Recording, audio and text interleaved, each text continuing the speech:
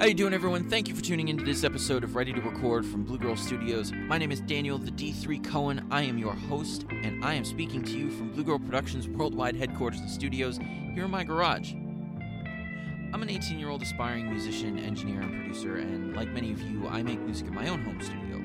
You know, as Billie Eilish and Phineas have shown the world, what can be accomplished by young artists and producers working from home. This show is for people who love music and love to hear about how it's made. Hopefully, there will be cool stories and interesting insights for fans and pros of every kind. Though, I hope this show will be especially helpful for all the people like me working in their own home studios. Some of today's biggest hitmakers work in home studios, so maybe we can help one of you realize your big dreams. On our last episode, we had Mr. Tree Adams on the program, and he gave us a very insightful look on the composer space and working for film and TV, while also maintaining a status as a rock and roll musician. Tree, thank you for being on. I had a lovely time talking with you, and I can't wait to get you up in my studio sometime soon. For this episode, we have a very dear friend and my own mentor, Mr. Philbillie Milner.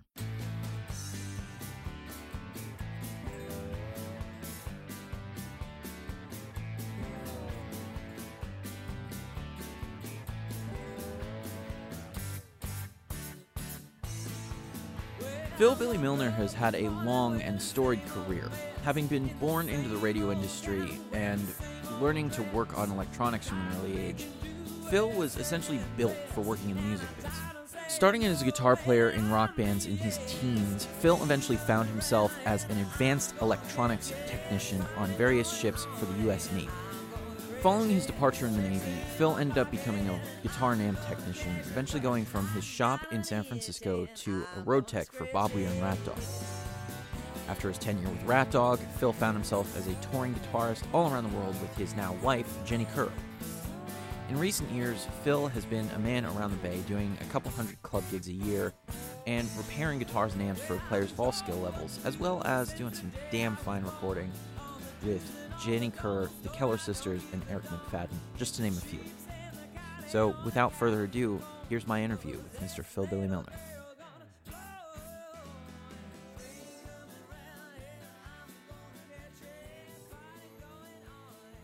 Well, Mr. Phil Milner, welcome to the podcast. Thank you, Mr. Cohen.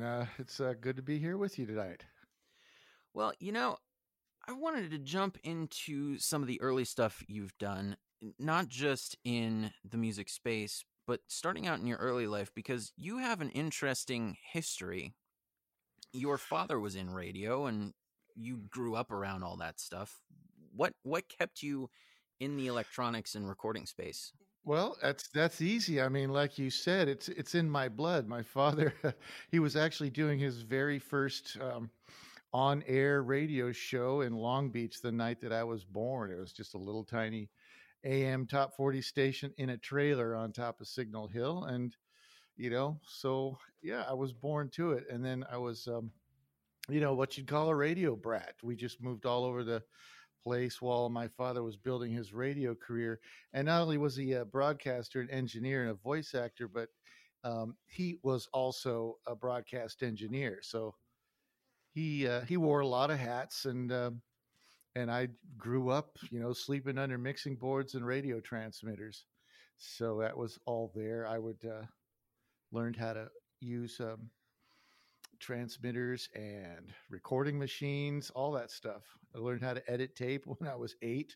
So so there you have it. And I just have always known that, always had an aptitude and an interest in it. So it was pretty natural for the rest of my life to, go along those lines. Sure. I mean, I think I see the parallel of being born in the music industry. It just sort of keeps you there because it's the family business. Indeed, yeah. When you were 18, you ended up joining the Navy as a Navy electronics man, serving aboard a ship. That was actually a little bit later. It wasn't until I was my early 20s. I believe I was 24 at that time. Gotcha. I wasn't entirely remembering the exact years that you were Up in. until that time, I was mainly living my life as a degenerate guitar player in various club bands, starting when I was 18 and up until about that time, just playing guitar in rock and roll bands, top 40, new wave, whatever was going on at the time. So then when I got to be about 24, as I said, uh, it was it was time to make a little bit of a change and maybe grow up a little bit. So I took that detour and enlisted because I was guaranteed the advanced electronics training, which they delivered on, and I ended up excelling. So that was sort of a stock in trade that I continue to apply to this day. Right. That was sort of your father's idea, wasn't it? Yes, it was. I was kind of floundering, I was young, stupid, playing rock and roll and probably drinking too much. And he said, I was in the Navy right before you were born and I loved it. And I wished I'd have stayed in a little bit longer. And I thought, well, it's just so crazy. It might just work. And, and due to doing well on various aptitude tests, they were eager to take me, and yeah, the rest is history. And how long were you in the Navy? It was 6 years. I had to sign a 6-year obligation because they want to get their money's worth out of you, and the training alone was amounted to the first 2 years of my time in, including boot camp. It was 2 solid years of training, Hmm. and so you know a normal enlistment would be 4 years. They want to get more than 2 years of work out of you when they put that much money into it, and it was expensive training for them. Right. I that's a it's a definitely a worthwhile investment in a person for that long. Yeah, I have to admit, I jumped right in, eyes open wide. It never really occurred to me that it was going to be that long. I just went for it, and it turned out fine. I really did have a great time in, and the places that I was stationed turned out to be pretty cushy too. So my overall lifestyle was pretty good. I did go to sea a lot, but I also ended up, basically living in San Diego, a really nice lifestyle. So it was good. Mm-hmm. Now, while you were in, were you still how much did you play? We've talked about this briefly, not enough for me to really have a deep understanding of what your playing Not was like. right. It was not very much because I had sort of made the conscious decision to not be a musician for the time that I was in.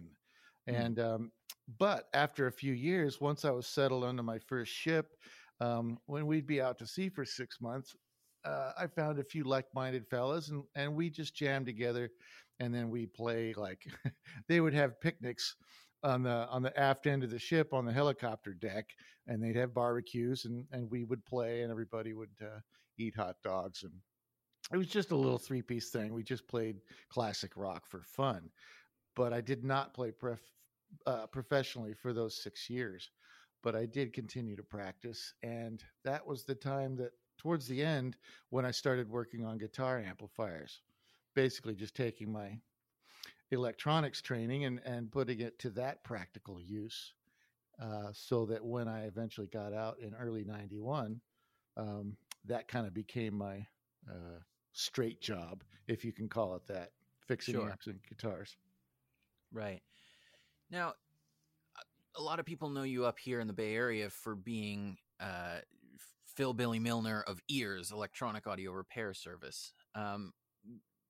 When you got out in '91, how did you make your way up here to the Bay Area? My ex-wife and I, we were living in San Diego for most of my enlistment there, and right before I got out, I got a call from a gentleman who was one of my high school music teachers.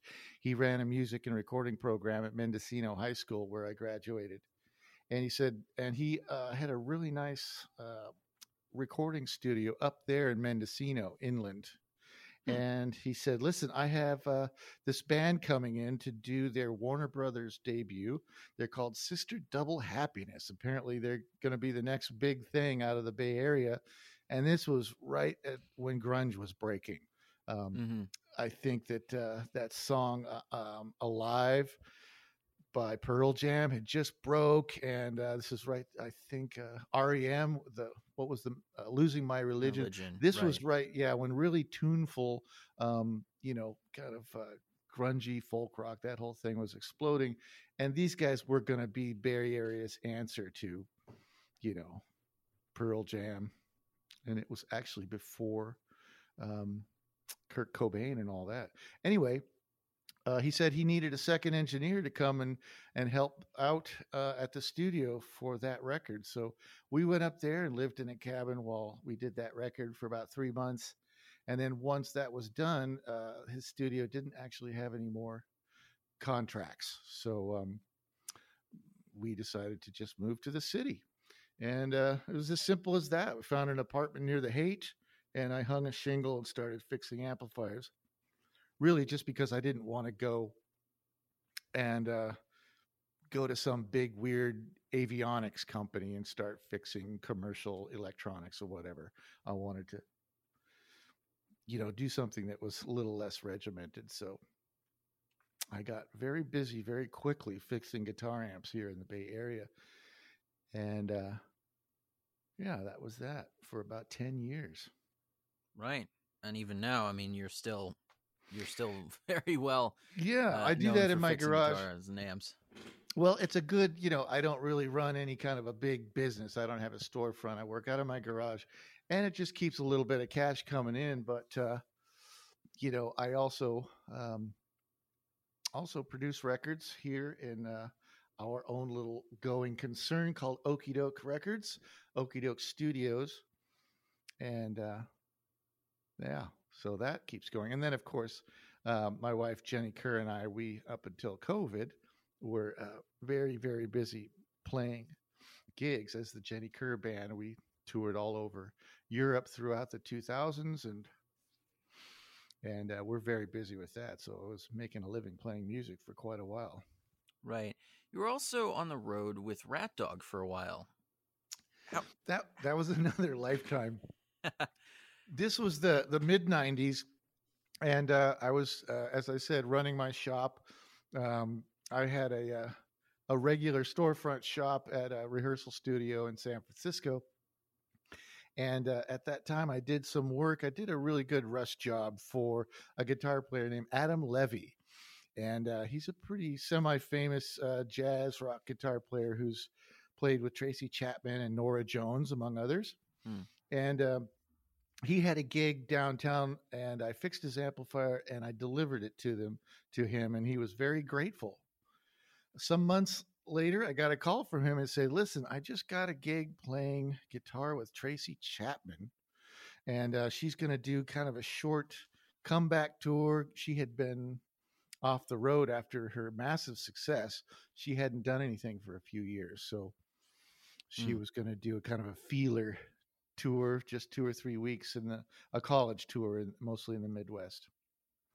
And he said that she needs a guitar tech. And I had never been a guitar tech on the road, but I was doing a lot of, high end service for musicians in the Bay Area. So I figured, well, I like to travel.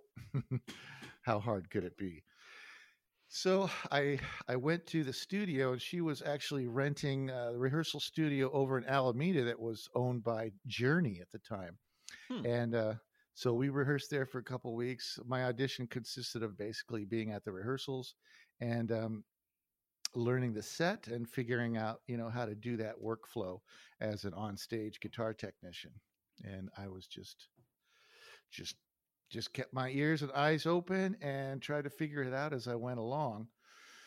And then we went on tour. We were out for 3 weeks, and it was stressful.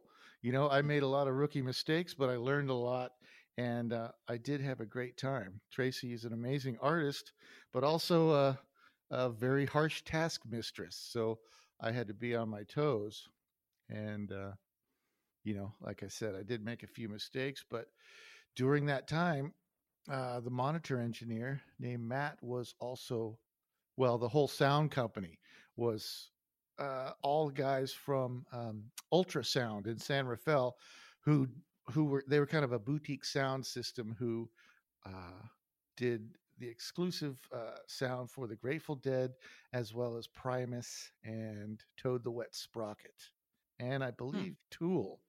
So they were, super high end, like I said, boutique. Anyway, the engineer on that gig noticed my work, and when it was, what happened? Oh yes, so Matt asked me if I would come and do guitars for Bob Weir at a Earth Day concert in the Presidio, and I believe it or not, actually am sort of a deadhead, so it was a no brainer, Mm. and I took care of Bob while he was on. It was a very casual thing, and he was just trying out Rat Dog at that time. It was just four guys, him and Matt, Jay Lane, and Rob Wasserman, and it was just supposed to be Bobby's little side project for fun between Dead tours.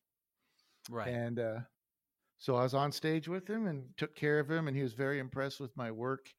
And later on backstage, he said, "Hey, I want you to see something here." And he opens up a guitar case, and it's this beautiful 335 that I recognized immediately from the Grateful Dead's Europe 72 album cover. Kind of an iconic guitar for me because Right. that was inspirational when I was learning to play guitar. And he asked me if I would come out on the road. They were going to be going out in a couple of months, and asked if I would come on out with them. So of course I did. It was again a no brainer, and we went out and we started on the East Coast. And the very first night, we were in Hampton Beach, New Hampshire. And the next day, me and Jay were walking around down on the beach, little boardwalk shops there. We saw all these kind of hippies laying around looking kind of sad. And then we came across one with a bunch of candles and a picture of Garcia. And Jay and I looked at each other and we said, there's something wrong here. We got back to the hotel, and that's where we learned that Garcia had died the night before. Oof. Uh, yeah, it was pretty heavy. Long story short, um, Bobby and a couple of the other, people in the band went back for basically for the memorial services while we stayed there while they decided what was going to happen with the tour. And of course, it was decided that Jerry would have wanted us to play. And what was supposed to be a little low key under the radar tour became the music media event of the season. Mm. It was huge. Every single gig was packed to overflow. We were setting up outdoor speakers for people out in the parking lots and on the beaches, and that was the beginnings. And I was Bob's on the road guitar tech for nearly 3 years until I had a motorcycle accident that kind of put a stop to that. So yeah, that was a whole other side trip. And during that time, um, I went out on short runs or even did one-offs for some interesting people like Primus and Bonnie Raitt and Graham Nash. Did a little bit of work for Sonic Youth, that kind of thing. It was fun. Nice. So, as far as Rat Dog work, you were with them for 3 years. They Yeah. released two records. What? Evening Moods in 2000, then the live record in '01. Were you? Um, was there ever a point where, during your tenure, they were talking about a record slash recording anything? No, that hadn't really come up yet. Just as the Grateful Dead, shows were always recorded in some way or another. Either it was just 2-track board tapes. Once in a while, they would bring in something more multi-track, and so I think that some of that stuff did end up there. But during the time that I was with them, up until early '98, they hadn't actually said, "Okay, we're doing a record now."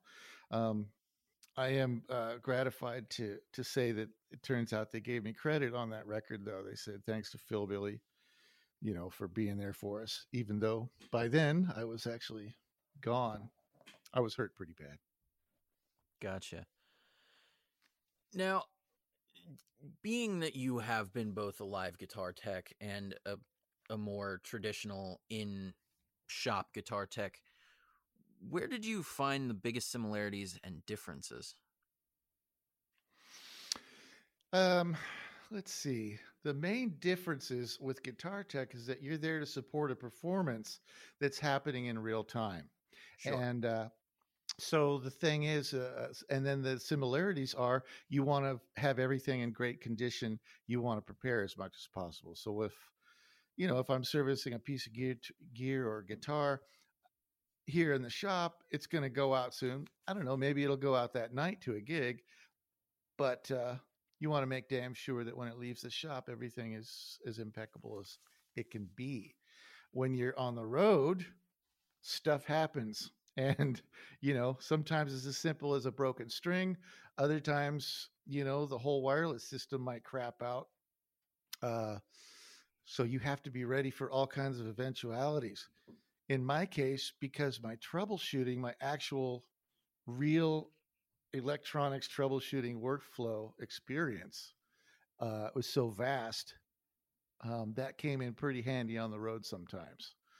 Being able to visualize a system from the top to the bottom and figure out where the problem lies, based on indications, various symptoms, that kind of thing.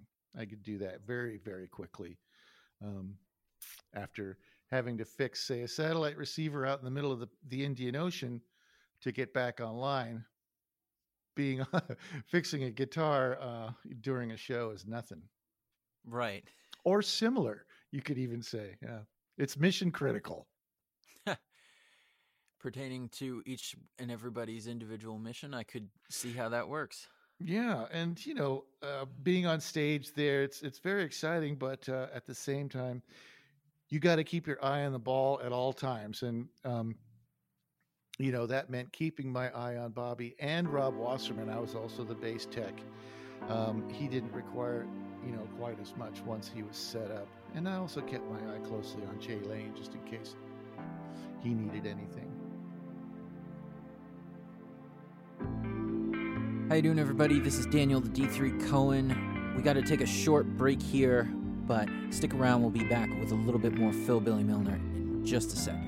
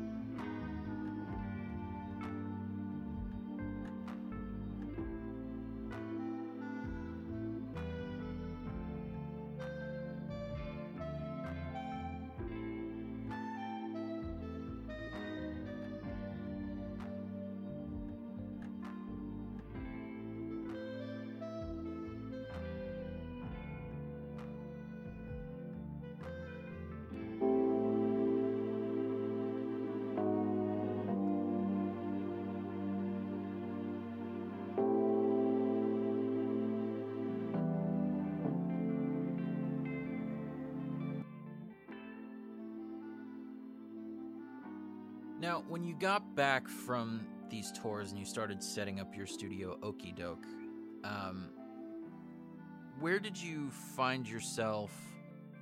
What did you find yourself gravitating towards the most? Were you big into, being that you were a guitar and amp tech? Were you big into getting your instruments and amp equipment right? Were you more going back to basics with how you grew up and finding yourself, okay, what machines am I going to be using? Am I, at the time, I'm assuming you're having the digital versus analog conversation with yourself still. Yeah.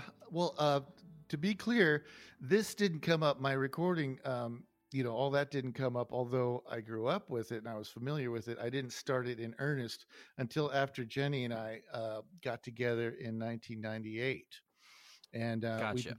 we became a couple pretty quickly. But we're friends on the San Francisco club scene for many years before that. And she decided to form her own band and asked if I would join. And then once we became, persons of opposite sex sharing living quarters, it was natural for us to.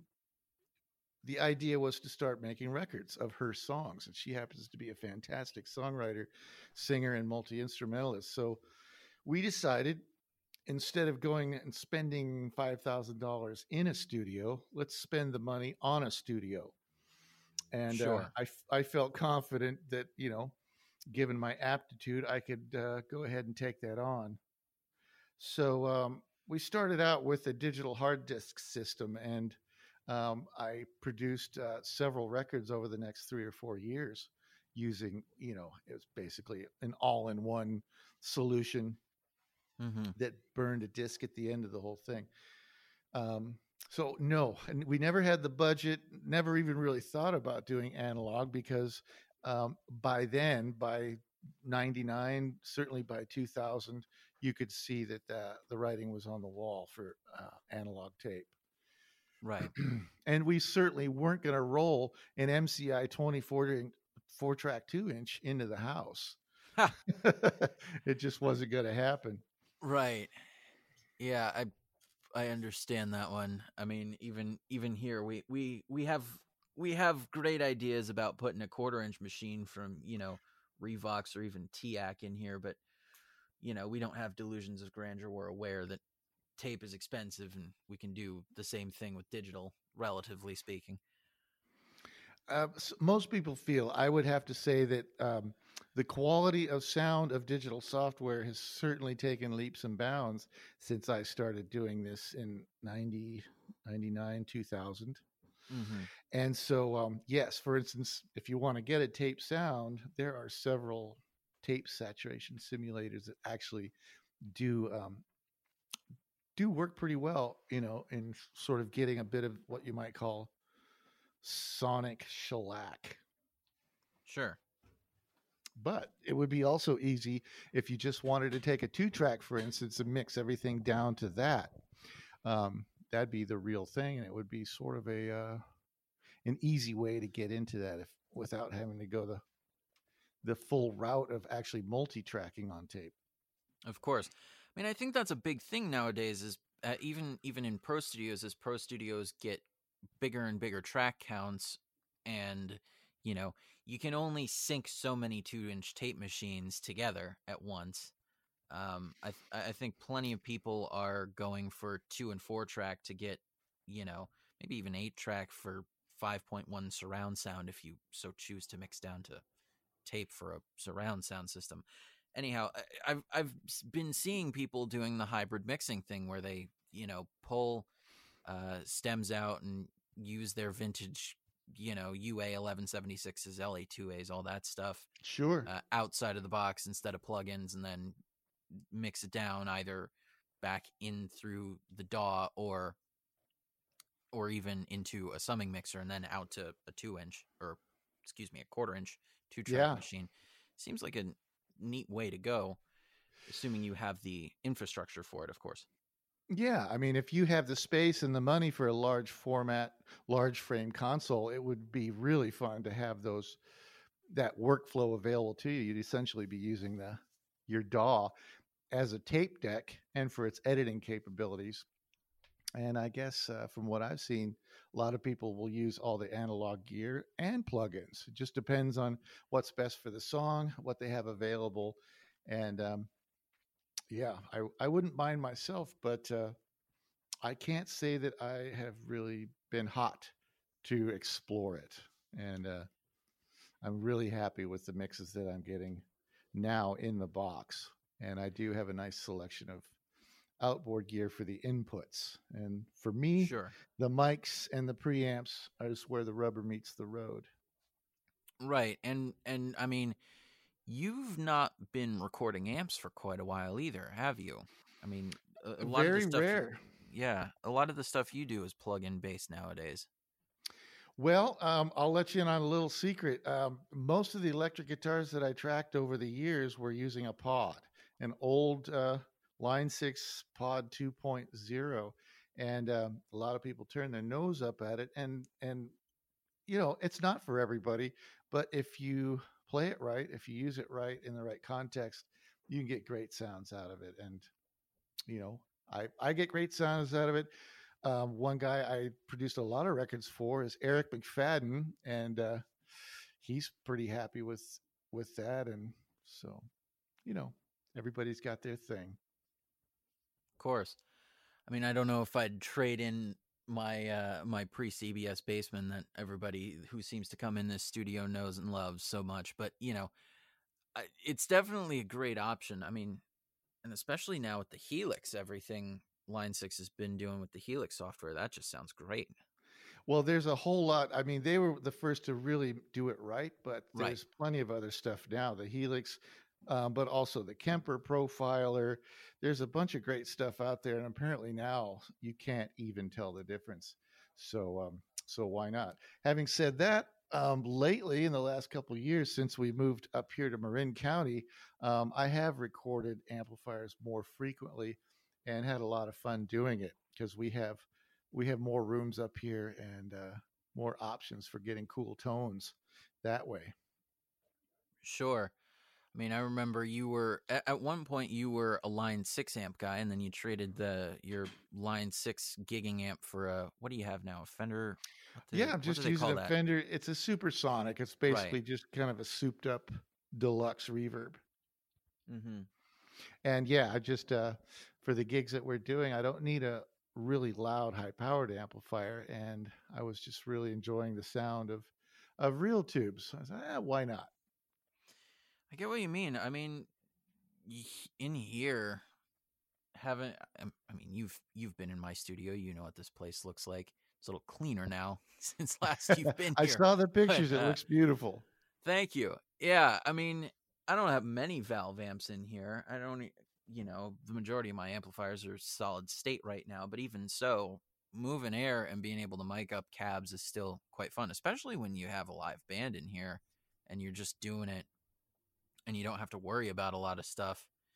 It's a whole lot of fun to move air. There is, and there's nothing like the sound of a well-recorded band who's well-rehearsed playing great songs. There's just nothing like it. And another thing I should mention too is with the amp thing, because I fixed them. It's incumbent on me to make sure that they do sound right. So I've taken to if I've got a electric guitar track to do, I'll take my customer's amp, drag it in here, and throw a mic on it, and see what it sounds like when it's recorded. So, a little extra special, actual operational test. Right. This is a total personal question because I know you and I know the gear that you have in your studio. You have a 70s Ampeg flip top, one of the solid state ones. Have you been recording that at all? No, because when I got it in, it was broken, and actually, I don't have it anymore because it was broken.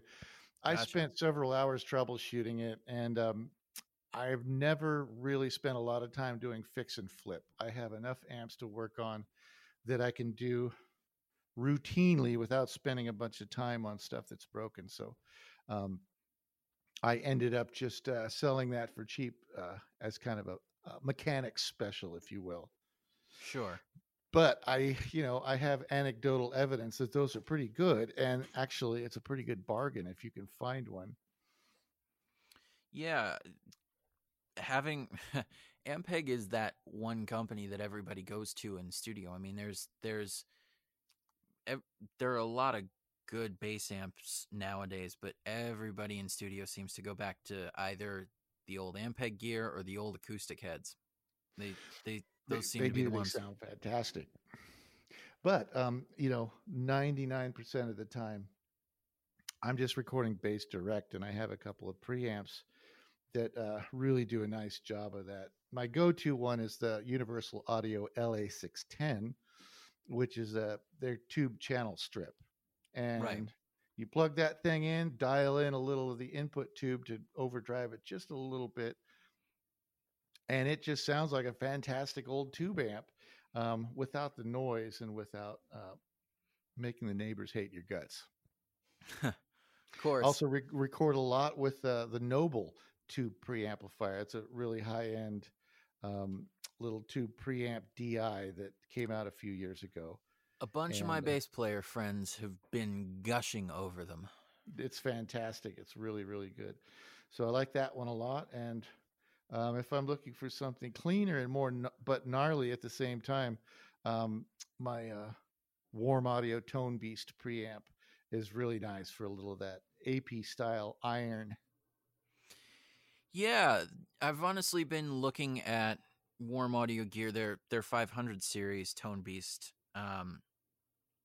For those of you who don't know Warm Audio, they make some damn fine gear and a lot of really neat clones of vintage API and some Neve. They have a 1073 channel strip clone and all the old Pultec and UA gear that you could ever want.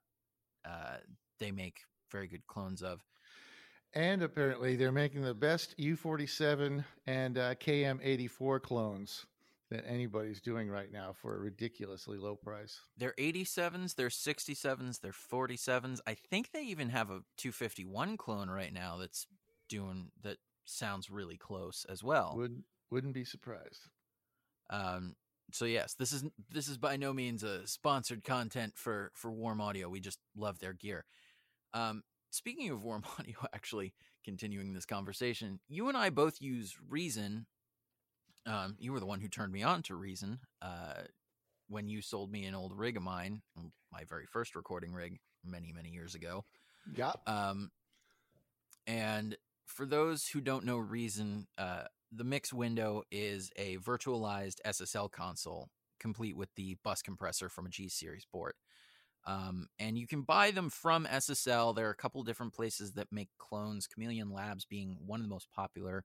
But Warm Audio just started making one that is very comparable and adds some things that surprisingly the original never had. Have you seen that one? Have you heard audio demos of that one? I have not. In fact, that's news to me because I've been thinking very much about taking the 2-track out of the box, and that would, because I always mix with a bus compressor. So I have looked closely at several units and did not know that Tone Beast had one. Yeah, Warm Audio has one now. There is the Chameleon Labs. I think they call it the 7720. And those are quite lovely as well. But Warm Audio has added a couple of additional features, I believe. They also just started cloning radial DIs, which is funny. As long as you make it strong enough, it's just a Jensen transformer and in a nice steel box, so that's not too hard. Of course. Now, since we were talking about Reason for a second, what got you to Reason? What was the idea of saying, "Oh, this is the DAW for me"? Yeah. Well, it was about 10 years ago, and I had been using the Roland 2480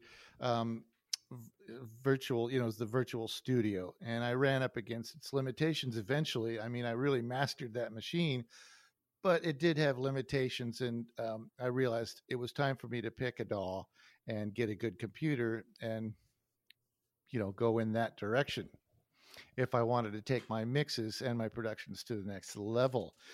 And so at that time, I checked out Sonar and Nuendo and Pro Tools, which made me physically ill. And then at the same time, I read an article. Todd Rundgren had just produced his Arena record, and I read about how he had done that, including all the drums, all the guitars, everything on Reason. And I was like, Reason? I had heard of it, and I understood that it was a great platform for doing dance music because they do have a lot of great synthesizers, drum machines, loopers, sample players, and that kind of thing. But they did not, as yet, have the capability to record audio. So right at that same time that I heard about Todd, they were just getting ready to release Record, is what they called it, Reason Record, and it was basically an add-on to Reason. They have since, of course, incorporated it all together. And me being a big Todd Rundgren fan, I'm like, damn, if he did that record on there, then it might work for me. And when I was the repair manager at Haight-Ashbury Music Center, the Line 6 rep, who was Propeller Head's distributor in the U.S., gave me a bunch of free software and asked me to beta test it. Nice. And I fell in love with it. It was just wonderful. It did all kinds of cool stuff, sounded fantastic. I really loved the workflow, and I really liked the virtual mixer. So instead of having to instantiate every damn little thing when you create a new track, including your gain control and EQ, even just a filter, it's all there. You look at your input channel, and it's an SSL mixer, starting with the gain control, going down through your dynamics, EQs, 8 sends, 6 inserts, all that stuff is all there on every channel, available at all times. And from being an old school guy who's used to working on large mixing boards, that was perfect. It was an easy paradigm to get used to. Right. And so I started making records with it, never looked back. I think the first record I produced on that was Eric McFadden's Train to Salvation. And then the next Jenny Kerr record that we released, Extra Strength. No. Feet of Clay. Yeah, the next Jenny Kerr record. So it was very cool. And I stuck with it ever since. Gotcha. So we keep bringing up McFadden a lot. McFadden has a history of his own that's quite impressive. So impressive that I don't know how much we can fit into. That's right another now. interview. Yeah, he's an impressive guy. How did you link up with him, and when did you start working with him? Well, we've known him professionally as colleagues on the San Francisco club scene pretty much since he got here with his original band Liar. He moved out here from New Mexico, and they were regulars on the scene. He'd play with the Faraway Brothers at the Blue Lamp all the time, and we'd bump into each other all the time at the Paradise Lounge, Bottom of the Hill, everything. We were just friends. And then in the early 2000s, he actually moved in with Jenny and I at our Victorian on Baker Street. And he ended up being our housemate or roommate downstairs in the dungeon for close to 8 years. So in 2002, he asked me if I'd help him record some demos of some acoustic songs that he did. And we recorded 2 or 3 songs, and it turned into Devil Moon, which was an all acoustic full length CD. That was our first one together. And I've since produced something like 7 records for him now over the years, including the very latest one called Starving at the Feast, which is available on Bad Reputation Records. He comes to me when he wants to do his more acoustic based stuff, because he knows I have an ear for that, and I pay a lot of attention to detail when it comes to acoustic guitars and vocals. Well, you are one of those guys that is, I mean, I don't know how exactly to describe this. I think the only way is to paint a picture of what one would walk into when they came into your studio. Uh, Philbillie at his studio has a guitar tree. It's one of those stands that's guitars all around. And for the majority of knowing him, it was completely filled with acoustic guitars, mandolas, mandocellas, things of that nature. Um, and there were very few electrics on the wall, save for the occasional one or two when there was electric guitar recording happening. Exactly, yeah. But the acoustics are always out because not just for recording, but because well, Jenny writes all the time, and we're always rehearsing. So you'd had to have acoustic guitars handy at all times, and still do. So now, in addition to the trees, there's actually three of them. We've put guitar hangers all up, in the walls of the house. So it's kind of ridiculous, really. There's probably 12 out right now and another 10 or 12 um, in the shower and in one of the back storage closets. Yeah, I'm starting to catch up with you. I got probably 6 out right now and a couple under the bed and a couple Well, in I the should shower. say I don't have anything here that we don't use. It's not like I just keep it around because it's pretty or whatever. I Oh, of have course. a rule about that. I'm not a collector. These are all here for a specific reason. So, I've got everything from modern sounding concert guitars to really nice, woody, old Gibsons. So, whatever sound you need, we got it here at Right. Okie Doke Studios. Right. Your Gibson from a kid is and your modern breed love that you gig with are as important as your electric screwdriver in the shop. They're Pretty much, tools. They're they're tools for tool a job. the tools for the job, and they also give me joy. It's something I pick something up, and it can really open your heart to pick up an old guitar. There's no question about it.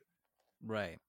And even a new guitar, some people just have that. Some companies just make them right, like They Breedlove. do. Breedlove, that's one very good example of that. And normally I wouldn't be into new guitars, but if it works, it works. And that thing is a real workhorse. I played something like 200 gigs a year for the last 7 or 8 years with that thing, and there's never been a dropout or a false move, not once. Well, and you have that thing dialed. You made that guitar your own. You refretted it. You've done heavy fret work on it. Oh yeah, Whole lot solid. of stuff.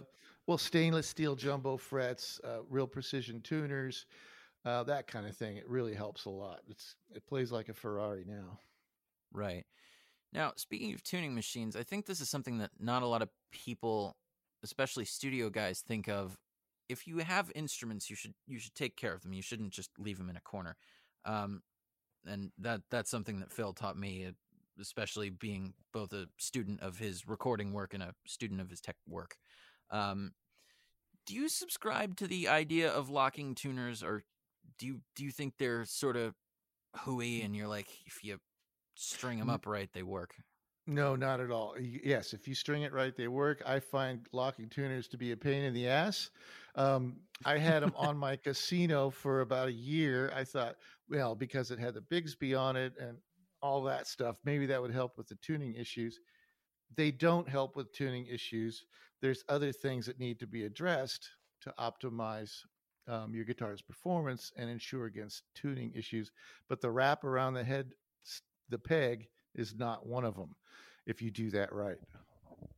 Right. So, so yeah, and they're just more of a pain in the ass. I mean, especially as a guitar tech on the road, you'll double the time it takes to change a string on stage if you have locking tuners. Really? Yeah, because they have there's there's a bunch of different designs, and yes, there are some that you can just dial with a finger and lock it down and then take it up. But there's a bunch of other designs that are a pain in the ass to figure out how to lock them. Like the PRS version, for instance, is ridiculous. Um, yeah. So, just to make it clear, there are locking tuners that lock more easily, but the rest of them are more hassle than they're worth. Understood. In my humble opinion, but what do I know? Sure. I mean, everybody's got an opinion. That's true. And when you do as many gigs or have been on the road as long as I am, the main thing that I've done is to optimize everything from, how well the guitar is set up to how my PA gear works, how easy the pedal board is to get up and down. Every little thing that you can do to increase reliability and decrease setup and teardown time is, helpful. And this is something that I learned from you both as playing on stage and in studio. The least amount of time you have to use to set up and break down and make EQ adjustments and changes on the fly while recording, the better. Absolutely. And, I think one of the things you might be talking about is recording aggressively. I can't stand the kind of decision paralysis that happens when recordists or producers put off certain decisions until the very end. When I listen to a song, when I start producing a song, I try to have a vision for it, talk with the artist, and we decide how it should sound. And that includes getting your tones. So when I go down to tape, as it were, I'm including my gain structure, how much hair there might be on the actual tone, and then the EQ, even compression. I'll put all that stuff on the tone going down. So later on, when I go to mix, there's a bunch of stuff that I don't have to do anymore or even think about because that's how it's going to be. Sure. And I just like the way I like that workflow. And for me, that's how I like the sound of records that are done like that. I think personally, you lose a little bit if you try to add too much stuff later on. I agree with that. I mean, of course, amidst a pandemic, I can't really do so much initially, and do have to add some things later on. Of course, me having horn players in my own band and interacting with guys with big horn sections and lots of large bands, there is some of that has to be done. But of course, if you can get as much of your groundwork as possible, that's a fantastic way to work. Oh yeah, absolutely. And it helps if you have the cooperation of your band. If they can let you do your job while you run everything down and get your sounds, then it's certainly helpful. Of course. I do kind of want to ask you on one note, what you're looking forward to amidst a pandemic. Are you looking at gear upgrades? What's going on in the studio right now? Well, the main thing that we've been doing, I had to build a new machine, and in going through all the hard disks and stuff, we discovered that we had a whole bunch of unfinished songs in various stages of completion, and we consolidated all that, and we've been going through everything and finishing whatever overdubs were needed and doing really fine mixes. And there's some stuff that was actually a few years old, and it's been fun for me to try some remixes, because you always get better, or at least you should. Your ear gets better, you learn new techniques, and maybe you've got some gear or plug-in choices you didn't have before. So that's what I'm looking forward to. Jenny and I are just hunkering down here and trying to complete on some music and release that, as well as making videos of some of those. So there you have it.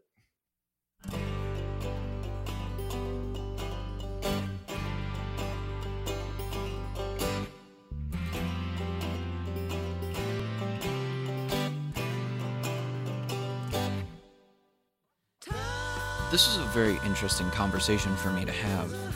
Admittedly, having Phil's a mentor for so many years, we've spoken of his past many times before.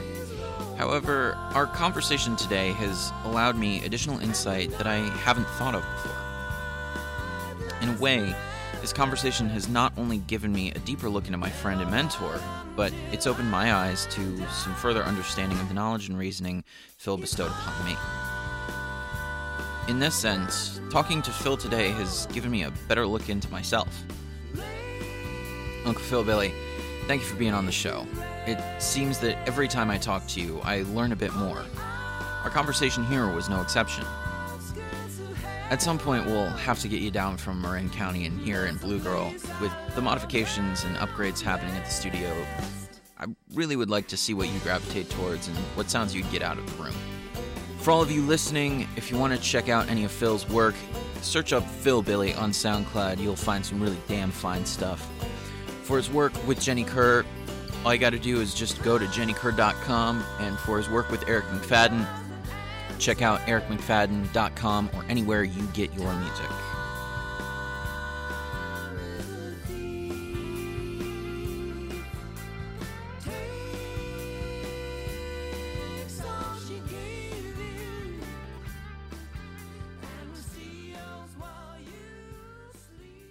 This is Blue Girl Gear Talk, a segment of the podcast where I talk about gear I have in the studio, gear I want to get soon, and some dream gear that's a bit farther down the line.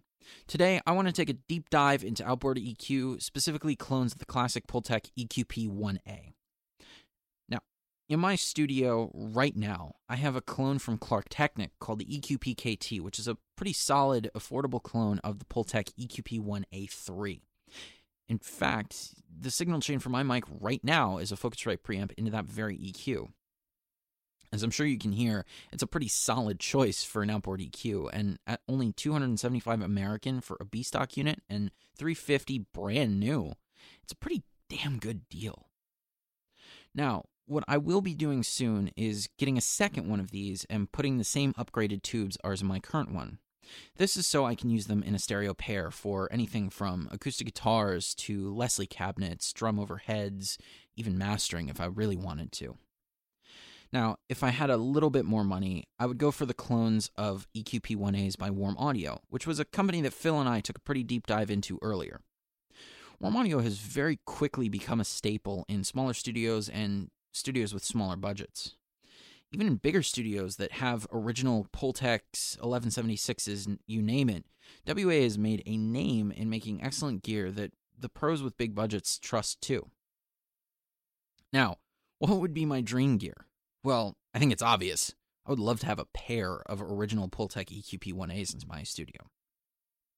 But given how pricey the originals are, mixed with how good the clones are both in sound quality and price, I think I'll be sticking with these for the foreseeable future.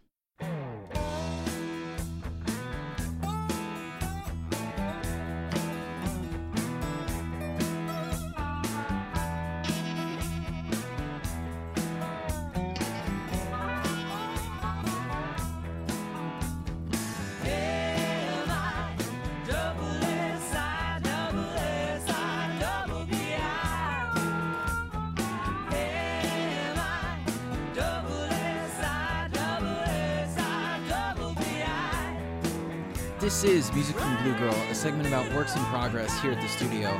Today, since I spoke to my mentor Philbillie Milner, who has been unearthing old projects recently, I thought I'd share with you all a song that I found from over 2 years ago.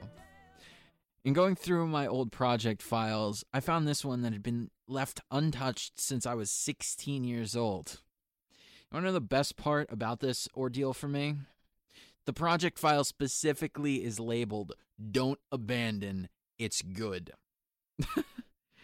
Seeing this file in my project folder, I was instantly reminded of Will Maggid's piece of key advice all the way back in episode 2. Polish the turds. So, armed with that advice and being curious of what I would have written as a 16-year-old, I listened to it.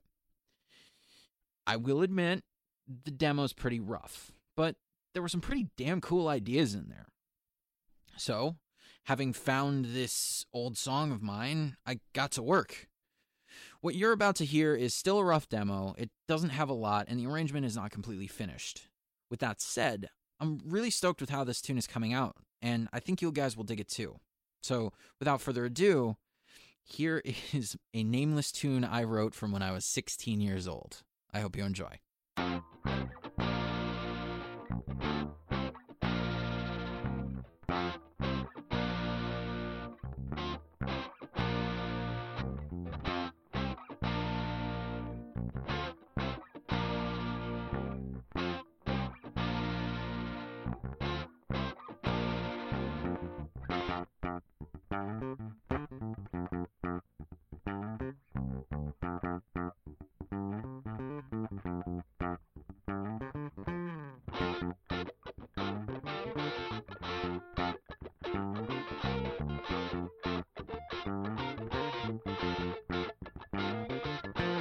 That's the show, everybody. Thank you for tuning in. I hope you enjoyed listening as much as I enjoyed talking to all of you. A special major big thank you to my mentor, Mr. Philbillie Milner, for coming on the show. Man, it was so awesome talking to you. It reminds me that amidst this pandemic, I should call you up more. Hey, if you ever want to take a break from Marin County and come down to SF for a socially distanced session, the door's always open. We'll be ready to record when you get here. I'm especially interested to see what gear you gravitate towards in my studio now, since we've been doing a bunch of gear upgrades. Speaking of gear, I want all of you listeners' opinions. What do you think of Klark Teknik, and what do you think of Warm Audio? Also, since Klark Teknik is owned by the same parent company as Behringer, what do you guys think of Behringer gear? I know I'm not afraid to say I use plenty of it. Send me an email, r2r.bluegirl@gmail.com. That's the number 2. If you want to share any pictures of your setups with us, tag us on Instagram and Twitter. The show is Ready to Record. That is the T-O spelling of 2. And the studio is Blue Girl Productions SF. Tune in next time. We're going to have the crazy talented John O'Manson on the show. We'll be talking about everything from starting as a studio rat in New York City all the way to his time living in Europe and his studio in Santa Fe, New Mexico called Kitchen Sink. As always, there will be more gear to geek out on and more music to share with all of you. For now, this is Daniel the D3 Cohen signing out from Blue Girl Productions Worldwide Headquarters and Studios in San Francisco, California. We're ready to record.